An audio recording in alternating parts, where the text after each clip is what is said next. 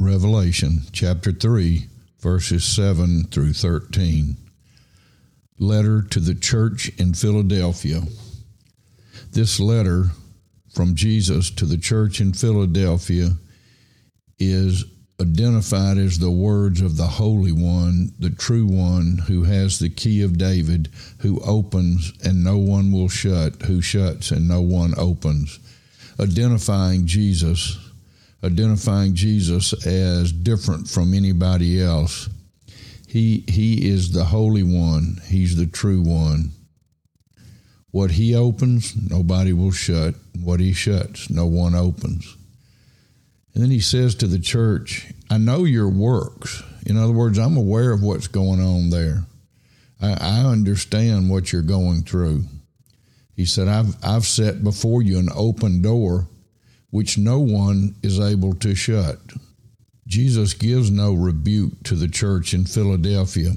His next statement to them is not a condemnation, but a recognition. He says, you have but little power, but you have still kept my word and not denied my name.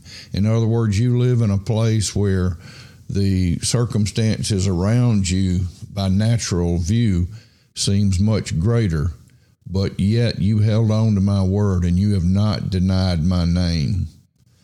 Jesus wants us to be acknowledgers of his name, to recognize that he is who he says he is, and that he always does what he says he will do. In other words, to boldly proclaim the name of Jesus. And then he tells them, he said, those that are of the synagogue of Satan, in other words, those who present themselves as one thing, but in reality are something else. He said, I'll make them come and bow down before your feet, and they will learn that I have loved you. Jesus is letting them know that even though they'll have little strength right now, don't worry about it. Those that seem to be much will become much littler. In fact, they will come and bow at the feet of those who are seen now as not having much power. He said, I'm coming soon. Hold fast what you have so that no one may seize your crown. Soon here doesn't mean really about time, but that there is nothing else that has to be accomplished. In other words, the stage is set for the playing out of the end times as laid out in the book of Revelation. He said, I'm coming soon. Hold fast what you have so that no one may seize your crown. In other words, trust me, hold on to what you have, even though your strength be little, and keep on keeping on. He says, because when you conquer, and our conquering is only in Christ, we conquer when we put our trust in Jesus and know that he is the way, the truth, and the life. He said, you'll become a pillar in the temple of my God. This is not a physical temple. This is the temple that is yet to come, the new Jerusalem that will be after all things have brought to an end. And then he says, never shall he go out of it. In other words, we'll never again depart from Christ. And he will write the name of his God and the name of the city of God, the New Jerusalem, and his own new name. He's going to write those on us. We're going to bear his name. And then he says, he who has an ear, let him hear what the Spirit says to the churches.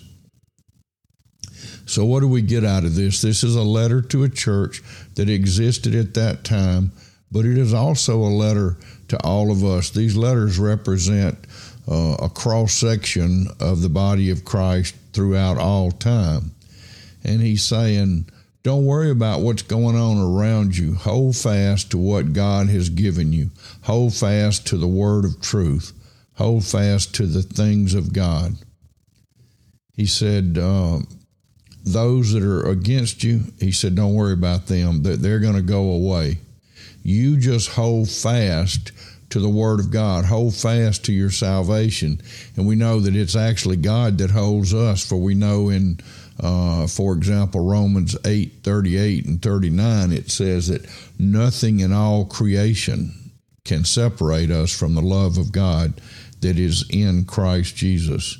He says, if your ears are working, listen to what I'm telling you and listen to what the Spirit, the Holy Spirit of Christ, says to the churches. We need to cling to this truth that we can trust God. Don't look at the odds of the circumstances around us. We live in a time when Christianity is being squeezed out, even here in America. And yet, God says, don't pay attention to that. Don't worry about what the world is doing. Look at your Savior. He is the answer. He has gone and prepared a place for you, and He's going to come again.